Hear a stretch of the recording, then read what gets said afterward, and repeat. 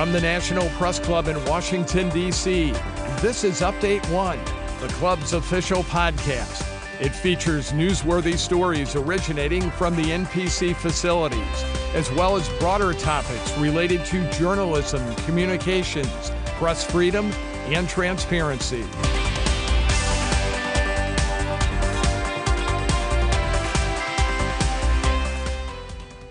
Hello, everyone. Welcome to Update One. This is your host, Shannon Fisher. Electing the President of the United States is perhaps our greatest civic responsibility, and the media plays one of the most crucial roles in elections to separate fact from fiction and inform voters about their choices of the candidates and the issues at stake. Even in this age of immediate viral news, most information about the candidates is still funneled to the public by way of the press, specifically the mainstream media. Our guest today is presidential candidate Marianne Williamson, who is in the throes of her second quest for the job. While her name and face became quite recognizable during her 2020 run, especially following a presidential debate appearance that made a splash and landed her the most searched candidate in 49 states, 4 years later, her candidacy for the highest office in the land has gone largely ignored by the media. So we're here to discuss that and to get her perspective on the role of media in politics. Marianne Williamson, welcome. Well, thank you. Thank you for having me. So freedom of the press is a cornerstone of the First Amendment. It isn't just a right, it is a responsibility. A free and independent media serves as a watchdog. Election observation teams around the world judge the fairness of an election in large part by how it was covered in the media. So there's no more important political race in America than President of the United States. What responsibility do you feel the media has to cover individual presidential campaigns throughout the primary process and beyond? Well, its responsibility is exactly what you just said. And for the reason that you just said, it is a deep responsibility that comes with a profound right. And the way you articulated it was true. Their responsibility is to help separate fact from fiction and to expose voters to their choices. And that is exactly what too much corporate media is failing to do right now, and in a way that I believe is dangerous for our democracy. And the media does have great power to influence the public's perception of a political candidate, as well as the way certain issues are received by voters. And I heard you talk about the lack of mainstream media coverage that your campaign is receiving, and it got me thinking about the incredibly unique social and political landscape in which we find ourselves right now. And so with the current presidential race between the Democratic and Republican frontrunners being more than a bit of a circus, getting the attention of the political press for any other candidacy is certainly a profound challenge. Yours is often a footnote or an aside. So what kind of coverage do you wish that you were getting that you aren't receiving? Fair coverage. My poll numbers are higher than most of the Republicans who not only won that debate stage the other night, but are getting regular appearances on the Sunday news shows, MSNBC, CNN. That's what I want. I want fair coverage. And I also want fair coverage not only in terms of my exposure, which I believe it is the press's responsibility to make available to people. At a time like this in American history, we should not be hiding or suppressing information that has to do with people's options for where to go in this country. We have, in the minds of many, including myself, the threat of fascism at the door. Thomas Jefferson said the only safe repository for power in this country is in the hands of the people. That is core to American democracy. The power is to be in the hands of the people, not the media, not the political parties, not a political class, or a political media industrial complex. And yet that's what's happened. And that political media industrial complex is actually supplanting the founders at this point as the main determiner of how this thing is supposed to unfold. This is not right. You've said that you are not just running this race to raise awareness of issues that you feel need highlighting. You are running to win. And you're going up against an incumbent for the 2024 Democratic nomination. The last time an incumbent president was not renominated by his party was in 1884. Coverage for any candidate can be a challenge, but when Biden's nomination is assumed to be a fait accompli, what makes you decide to put your body, heart, and soul into this campaign that is certainly challenging? Well, everything that you just described is the horse race. And that's the problem with the media today. It's all a conversation about the horse race rather than the things we should actually be discussing. We should be discussing the fact that the United States has the highest poverty rate of any advanced democracy. We should be discussing the fact that a majority of Americans live with chronic economic stress paycheck to paycheck. We should be talking about the fact that 1 in 4 Americans live with medical debt, that half of our seniors are living on $25,000 and less a year. The fact that 1/3 of our workforce lives on less than $15 an hour, and half of them cannot find a place to live. The fact that so many of our young people are saying that given their own economic conditions, their own lack of economic hope, their own despair, lack of housing, and the condition of the planet, the environment, they don't even think that it would be responsible to bring a child into the world. That is why I'm not giving greater coverage, because I'm discussing what really matters, and I'm not playing the game of just the freaking horse race. That's what the media wants. The media, now, by the way, there's some nice people in the media. There's some nice reporters and nice, fair journalists. Please don't get me wrong, and I assume you're one of them. This is not personal about any of that. What this is about the fact that a few major companies own their media conglomerates. They're huge corporate entities themselves. And that the problem with this country at this time is corporate greed. That's the problem with the country. But the problem is that those forces that represent this huge overreach of corporate power, undue financial influence on our government, has turned our government into a system of legalized bribery. That's why it's this political media industrial complex. It is protecting a particular establishment way of things. Now, for the top 20% of earners in this country, that system basically works. But that 20% in this country are like living on an island, and it is surrounded by a huge sea of economic despair. And that is why they say I'm an unserious candidate, because I'm so serious and because they know it. Many of the people who would say, from the DNCs, from the political media that's, chopping their wood and carrying their water, that they have to do this, that they are, because basically CNN and MSNBC are to the Democrats what Fox is to the Republicans. They're their PR arms, pretending to be something else. Well, their argument is that they have to do this because the fascists are out the door. And I would agree. There are elements of the GOP, modern GOP, which absolutely represent a fascist threat.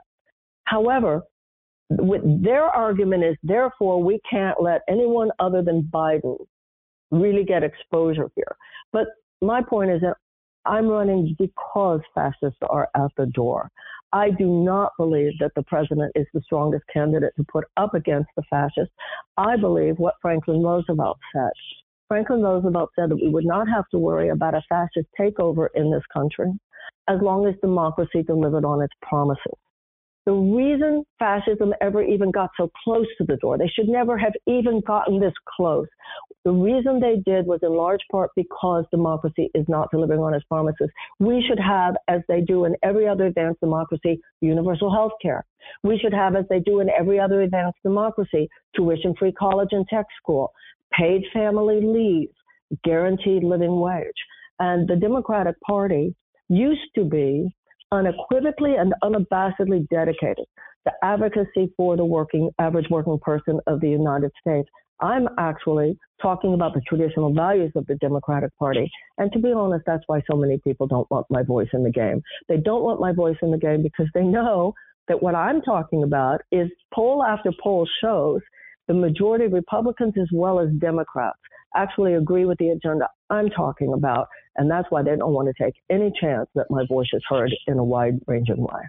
It does seem that there's a bit of a confirmation bias in that people have discounted your candidacy. You are highly focused on issues, on the specifics of the issues, clearly well-versed on every aspect of all of the policy proposals that you are putting forth. But a lot of times with media, they go for the heart and they go for images and stories that are going to strike an emotional chord with viewers, listeners, readers. And so in the days of everything is clickbait, media makes money by sensationalism. Journalists and editors can kind of choose the story, how to cover it, and how to shape the tone based on what is going to draw the most attention. How do you feel we can get the focus back on policy wonkiness and get people away from the political maneuvering? Well, it's exactly what you said. And that's why the media is to the extent to which they're doing exactly what you just described, and in fact they are, there's a total lack of journalistic ethics here. The caricatures created about a serious candidate, and yes, thank you, I'm a serious woman and I'm a serious candidate. I have lived my life. I have been at the bedside of scores of dying patients. I've held hands with people dying of AIDS, grieved with families, been with people in the darkest times of their lives. I've been a serious activist, serious nonprofit organizer, trivializing my life, trivializing my career, opining about my books by people who have clearly never read my books, taking one line of a book and out of context and using it to diminish, peripheralize, mock, deride. And the latest thing is to listen to accusers who could not in a court of law say anything that they are saying because they would have been sworn to tell the truth. Anonymous tweets and using it to draw a picture of me that's not even a decent person. They know what they're doing. It's character assassination, and they're very serious about what they're doing, and it's wrong. I also want to point out that in our Constitution, it says that in order to be president, you have to be 35 years or older, you have to have been born here, and you have to have lived here for 14 years. Now, if the founders had wanted to say, you have to be a member of a political class. They didn't want there to be a political class. If they wanted to say you have to have been a governor or you have to have been a lawyer, you have to have been a senator or a congressman, they would have. And the reason they didn't is because they were leaving it to every generation to determine for itself what they think the skill set is that's most required and most necessary to lead the country at a given time. But that confirmation bias that you described, the media acquiesces to and perpetuates this notion that only those who had been ensconced in the car that drove us into this ditch should possibly be considered qualified to lead us out of it. That's just dangerous for our democracy. And kind of in that vein, touching on the horse race, a Quinnipiac poll last month had you at 8%, and you've polled as high as double digits.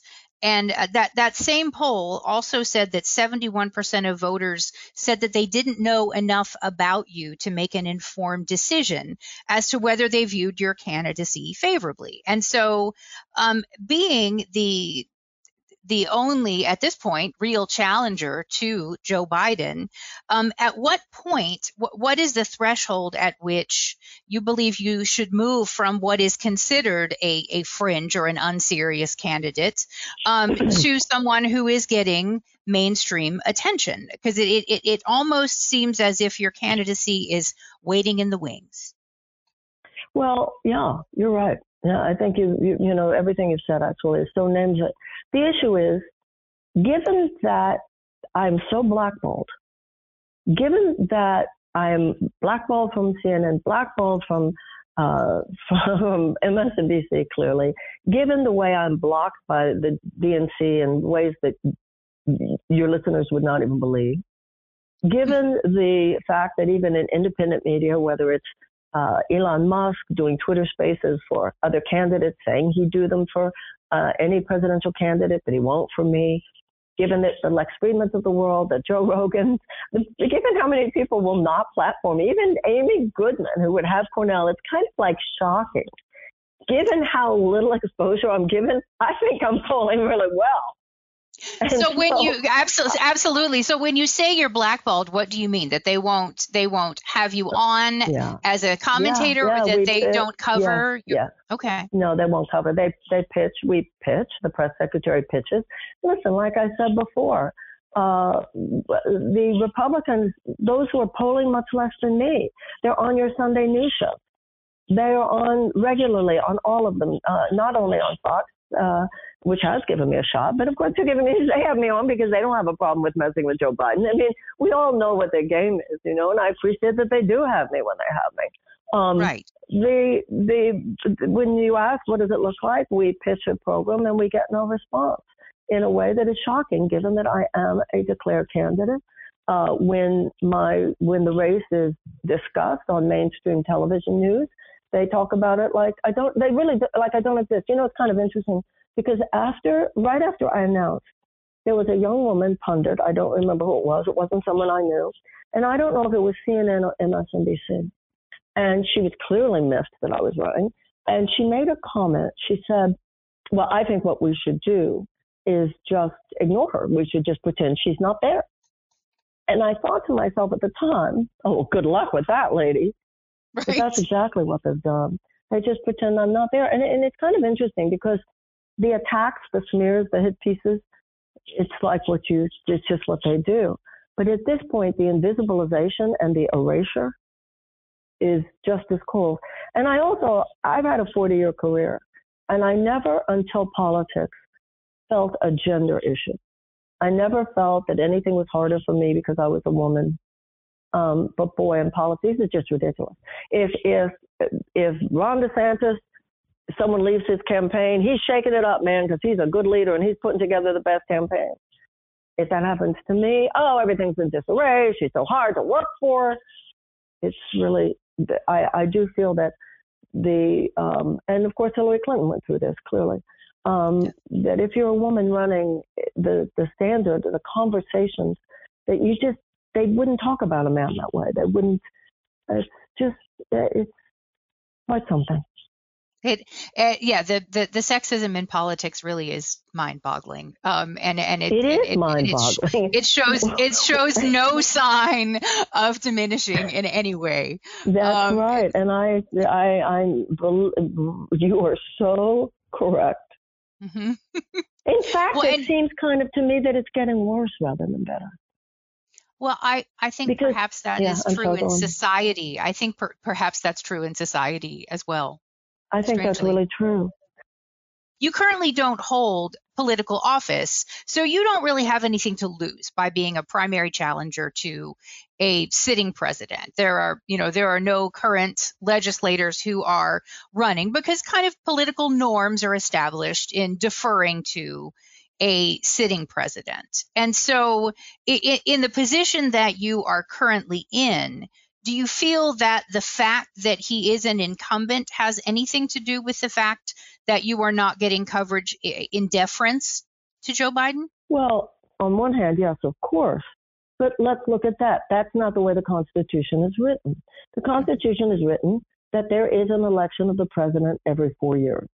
I go back to what you said at the beginning. The responsibility of the media is to separate fact from fiction and to expose people to their choices. And their choices have to do with the fact that there's an election every 4 years. This has to do with the fact that the DNC has decided, like it's 100 years ago, a bunch of men sitting around a table with cigars, deciding who the nominee was going to be. Now, traditionally, the political parties stood in the background. The voters decided. The voters decide who the nominee should be, and then the political party comes forward. Ever since 2016, we've seen that that's not the way it works, having to do with Bernie Sanders, having to do with myself. And what I would say about those who are being good boys and girls, not running against the president, and it's not just because he's an incumbent. I don't think they have any deep respect for that. I think they're chomping at the bit. You can tell that Gavin Newsom is and others. I think their deference is based on fear of the DNC. So they are afraid to challenge the DNC.